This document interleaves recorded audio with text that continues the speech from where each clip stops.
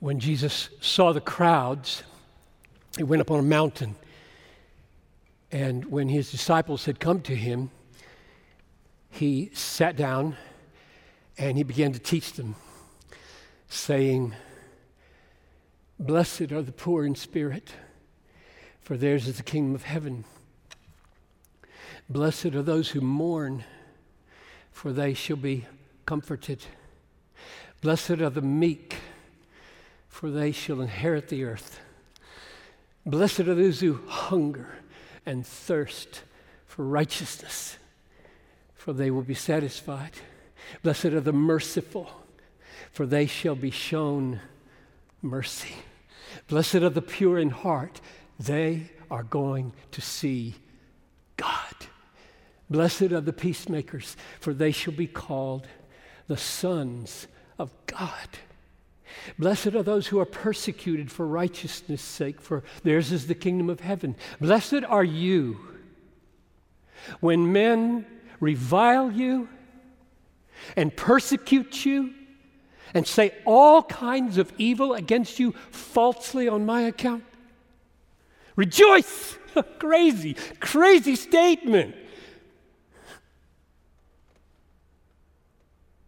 Rejoice and be glad,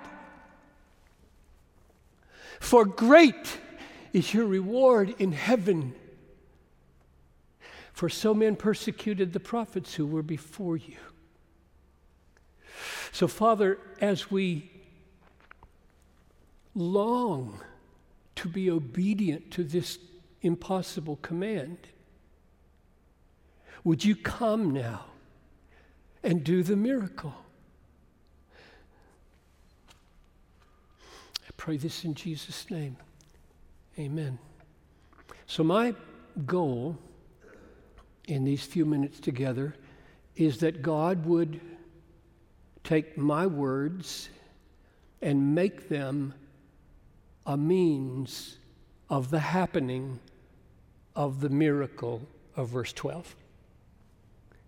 Rejoice and be glad when you are reviled and persecuted and slandered. That's my goal. I call it a miracle because it is humanly impossible, as you, I am sure, have found out. In fact, I would argue that this command to rejoice is the hardest command in the Bible.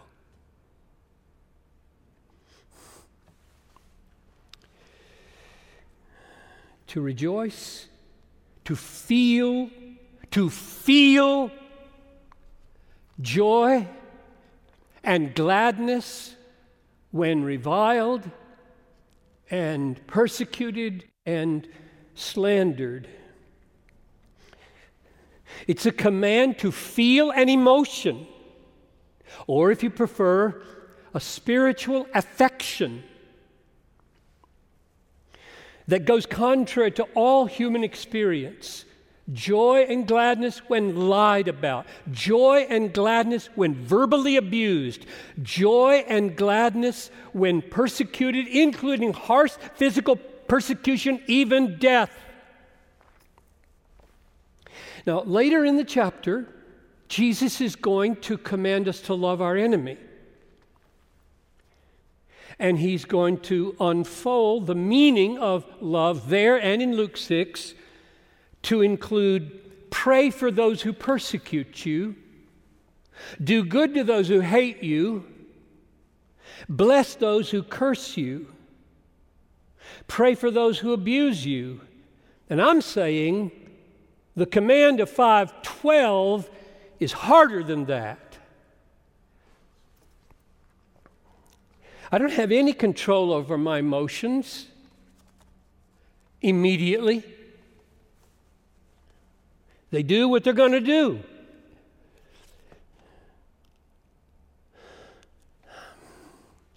This command in 5:12 is not to do anything. There's no doing. There's no moving of the muscles at all. All the others our doings. Bless, speak words of blessing, pray, get on your knees and do that. Do good, do that with your muscles. I can do that, whether I want to or not. I can't do 5:12 if I don't want to. So I think it's the hardest command in the Bible. It is humanly impossible. You need and I need supernatural ability to feel what we are commanded to feel. Now, Jesus says that the key to obedience to this impossible command, to feel joy when lied about, persecuted, slandered, reviled, the key is your treasuring the greatness of your reward in heaven. Look at it. Are you with me? Get your Bibles open or your phones. Matthew 5, verse 12.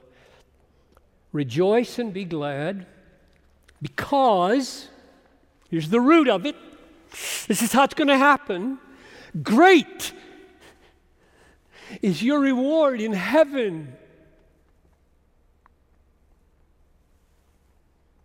So it's the greatness of the reward that makes the miracle happen.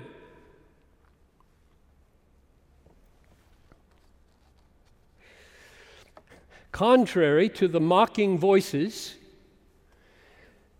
that say pie in the sky by and by are presently useless. And Jesus makes everything hang on it. We're not talking about pie. Jesus teaches that if we perceive clearly enough and treasure highly enough and are satisfied deeply enough in the greatness of our reward, this miracle will happen. That's what I'm after in your life and mine.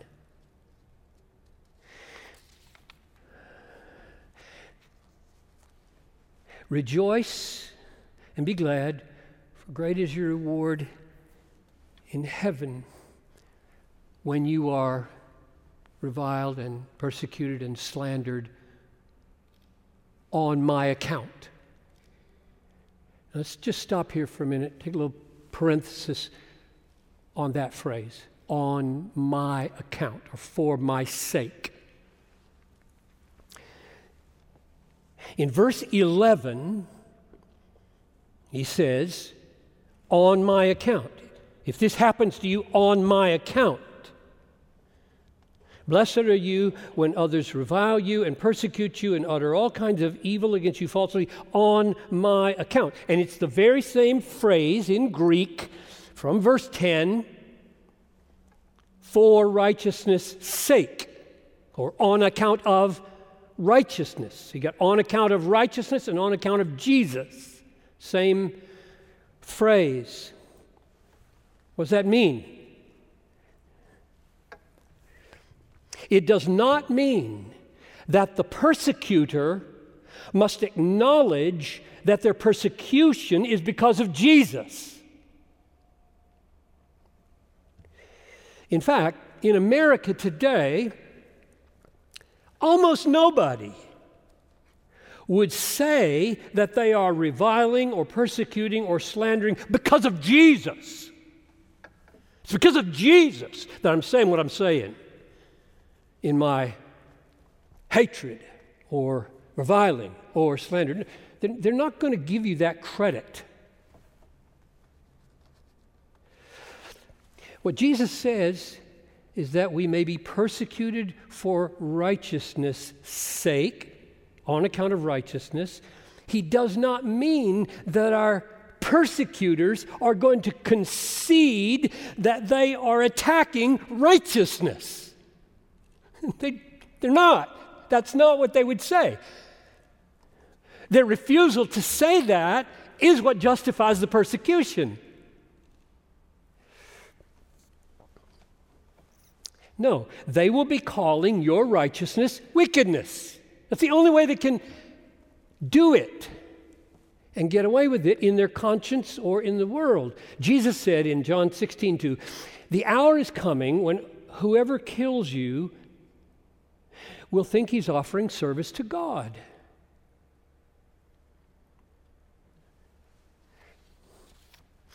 So revilers, persecutors, slanderers do not honor us by informing us that we are noble martyrs for a great teacher.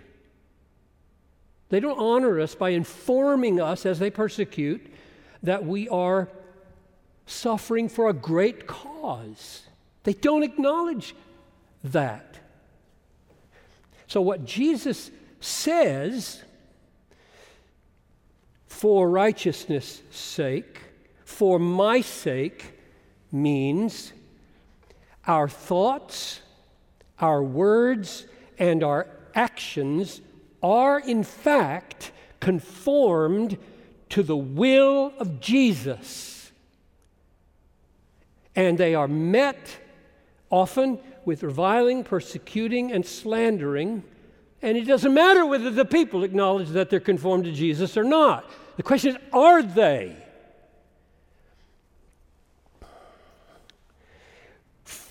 Are they from Christ? Are they for Christ? Whether anybody acknowledges it or not is the issue for you. So, for my sake and for righteousness' sake is not a statement about what the persecutors are thinking. It's a statement about what's true in you. Are your behaviors, your words, your attitudes conforming to Christ for the glory of Christ, whether they think they are or not? So close that parenthesis on the clarification of on account of me or for my sake. What does it mean then to have a great reward? What is it? What's the greatness of our reward? Because everything hangs on it, Jesus says. What is it? I'm just going to stay right here. I'm tempted to go to all my favorite descriptions of the future all over the Bible, which are dozens and glorious, but I'm just going to stay right here, and we'll let the Beatitudes tell us what this future is, right? And you can get this. I hope you see it.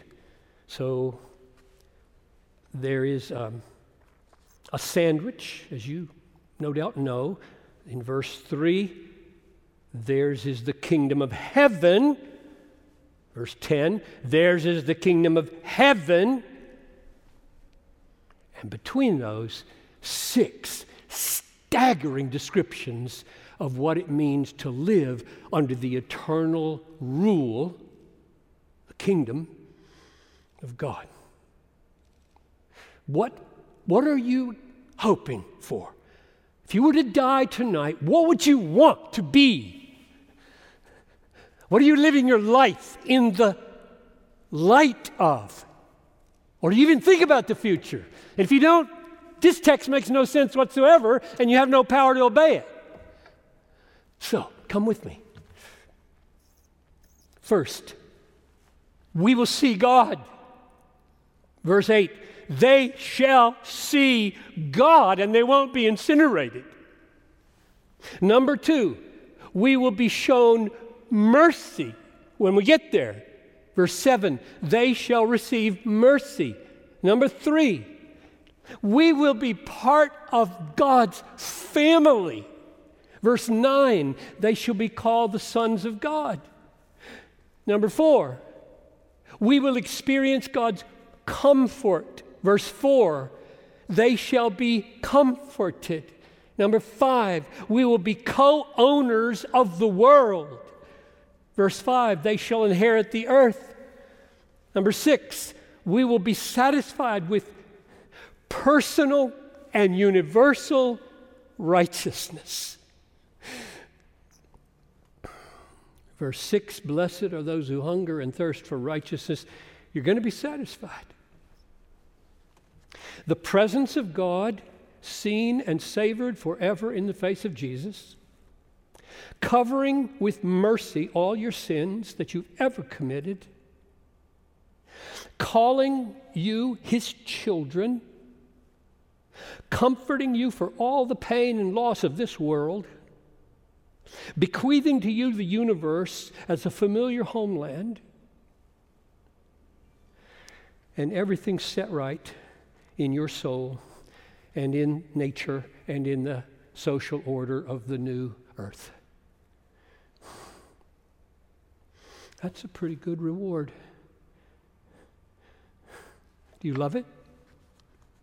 Does it have power? If you can perceive that reward clearly enough and treasure it highly enough and be satisfied with it deeply enough, miracles will happen. Namely, joy in the face of being persecuted for your faithfulness to Jesus. There is no other way.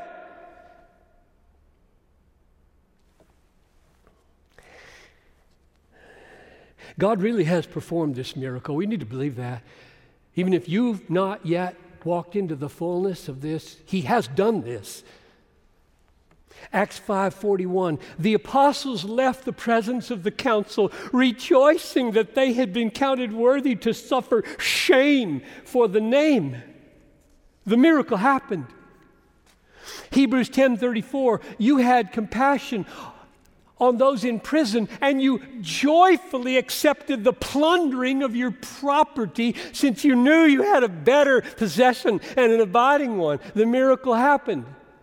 2 Corinthians 8:1, we want you to know, brothers, about the grace, the miracle of God that was given among the churches of Macedonia, for in a severe test of affliction, their abundance of joy and their extreme poverty overflowed in a wealth of liberality. What a miracle. That's about my favorite text on this issue. Acts 16, when they had inflicted many blows on Paul and Silas, many blows, they threw them into prison, and the jailer put them into inner prison and fastened their feet in stocks, and about midnight, the miracle happened. They were praying and singing. Midnight, after blows, feet in stocks, having no idea whether they're going to live or die, singing hymns. You want to be like that? I want to be like that more than anything.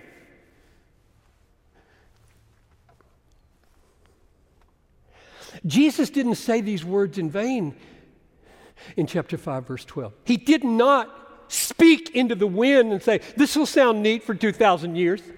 Nobody will do it. Blessed are you when others revile you and persecute you and utter all kinds of evil against you falsely on my account. Rejoice and be glad, for great is your reward in heaven. Now, there are many obstacles to obedience to this command, and I want to talk about 4 of them. Some are peculiar to our culture and the moment we live in, and some are always with us.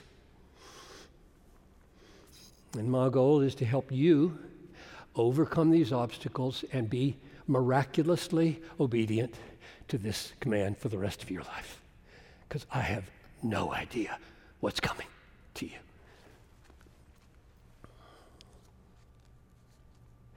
Number 1, the context creates an obstacle, because verse 4 says, blessed are those who mourn.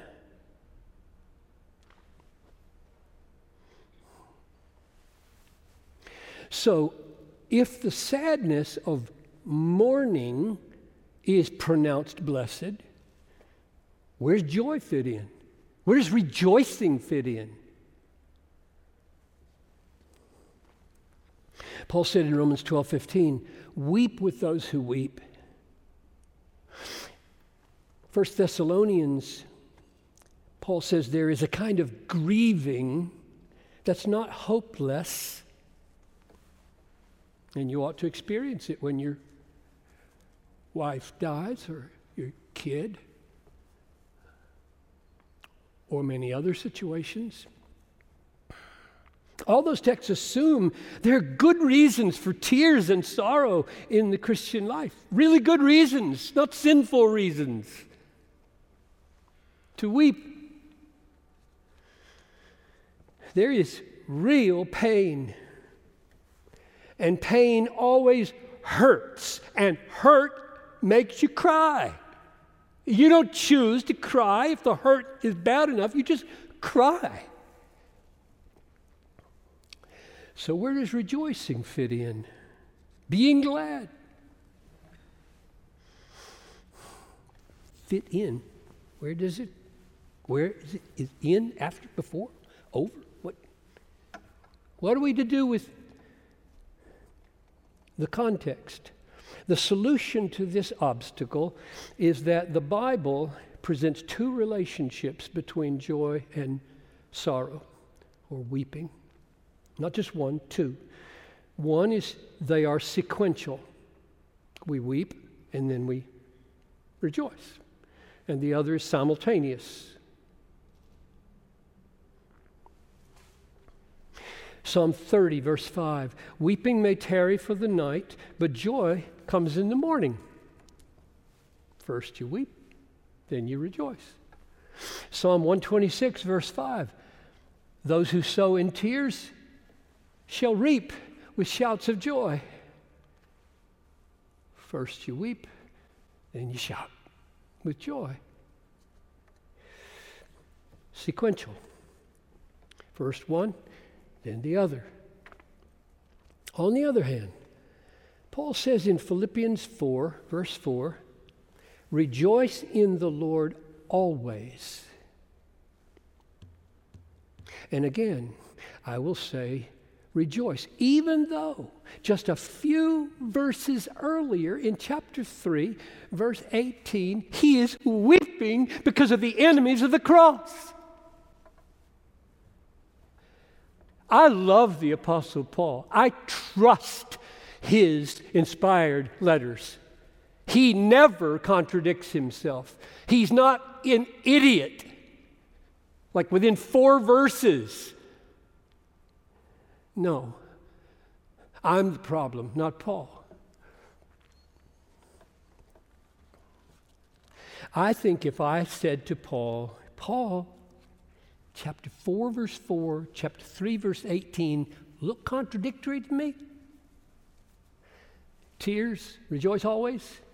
I think he would quote 2 Corinthians 6:10 and say, we are treated as sorrowful, yet always rejoicing, as poor, yet making many rich, sorrowful, yet in it, under it, through it, always rejoicing.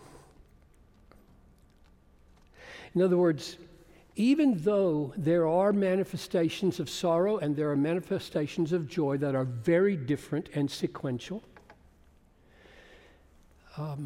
nevertheless, there is also an experience of sorrow and joy in which the joy is like a great boulder on a seacoast, which may be submerged beneath the waves of sorrow, or it might be above water, shining brightly in the sun. In either case, it's a boulder. It is unshaken. It is what it is. Covered with tears or shining in the sun, it is what it is, and is a rock-solid confidence in God's Word and the greatness of our reward with affectional dimensions that cannot be destroyed. That's what it is.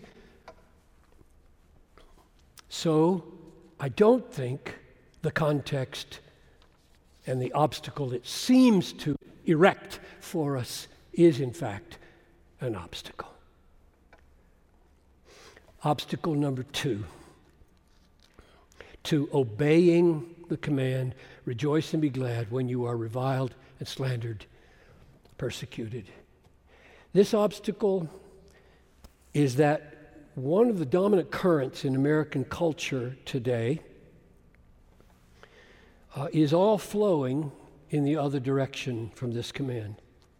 Namely, a direction which says, these words of Jesus and words like them, these words discount the experience of those who suffer mistreatment. They tolerate the verbal violence of the abuser. They become complicit with the structures of power and people who need to be called out and punished. That's our culture. Now, one of the reasons that cultural stream can take root in the church is that the Bible does say there's a place for rebuke, right? There's a place for discipline. There's a place for accountability. If Christians speak evil of other Christians, if Christians mistreat other Christians.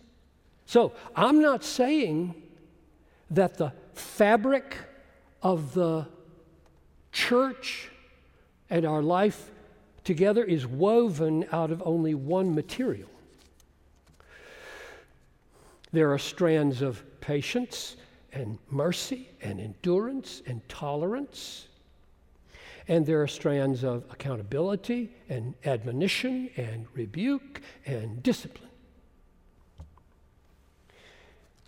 One of the ways that secular culture distorts the biblical teaching and the congregational life together is by pulling out one or more of those strands in the fabric of Christian relationships, with the result that the beauty and the symmetry and the balance and the proportion of the tapestry of Christian teaching and Christian life is disfigured. And what I'm suggesting is that the miracle of Matthew 5:12 is not woven proportionately into the fabric of the personal and communal life of many churches.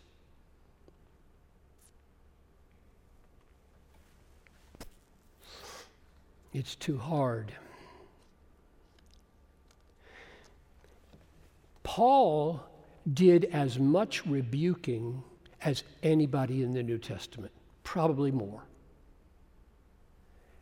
And yet, the tapestry of his life as an apostolic whole is summed up like this in 1 Corinthians 4:12. He said, when reviled, we bless. When persecuted, we endure. When slandered, we entreat.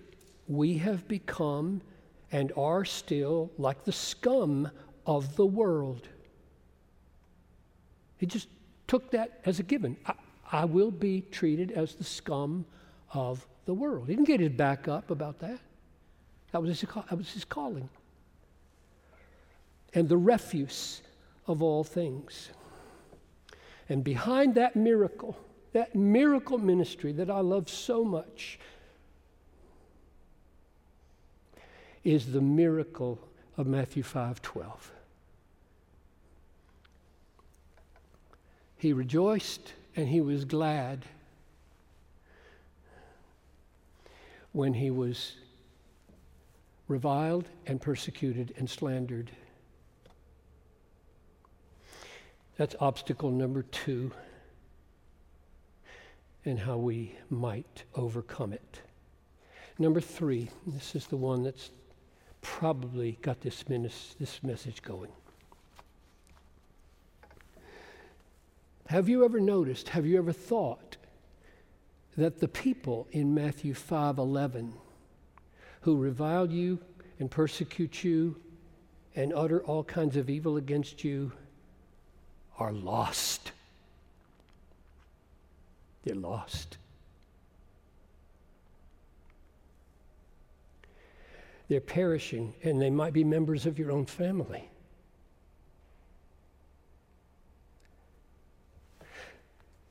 So we're being told by the Lord Jesus,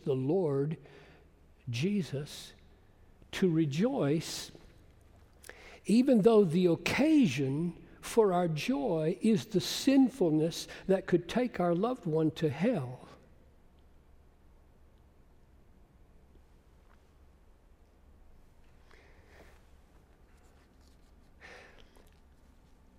And he said this didn't sneak up on him.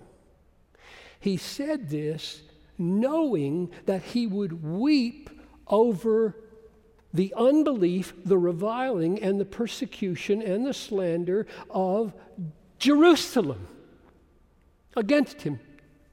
Luke 19:41. When he drew near and saw the city, he wept over it, saying, would that you slanderers, you persecutors, you revilers who will crucify the most innocent human being ever, would that you had known on this day the things that make for peace, but now they are hidden from your eyes. So how are we going to get over this obstacle? Emotionally. Because this is all about emotion, folks. This is about feeling joy and feeling gladness in the face of reviling and slander. So how are we going to get over this obstacle? I think the crucial insight in overcoming this obstacle is to realize that if the unbelief and the reviling of people we love could destroy our joy in the greatness of the reward of Christ, we would have nothing to offer them.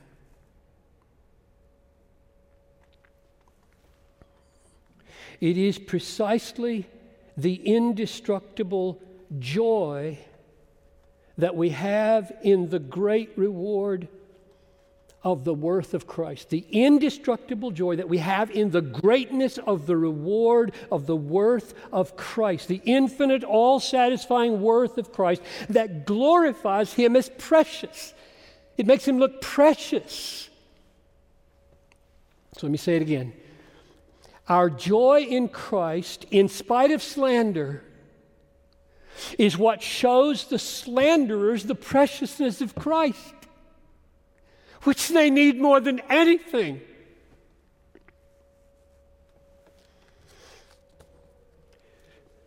That siren goes off the first Wednesday of every month, and I'm always preaching. That's an overstatement. Didn't want you to be distracted and wonder what that is, like a tornado coming through. But you could rejoice anyway. Therefore, paradoxically, though the tears flow, when the loved one reviles the name we love, rejoicing in the face of that reviling testifies to the reality and the preciousness of the one they need most badly. It is, therefore, an act of love, not a sign of indifference to their lostness. Last obstacle, and we'll be done. It is an impossible command. That's a pretty big obstacle. It is easier for a camel to go through the eye of a needle than for a fallen human being to feel joy when reviled and persecuted and slandered. And Jesus faced, throughout his earthly ministry, he faced these impossible situations. And he had a word for them. They didn't take him off guard. He was not surprised if I said to Jesus, "That's impossible." He wouldn't blink.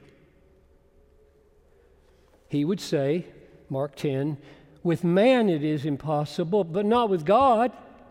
For all things are possible with God." How would you paraphrase that?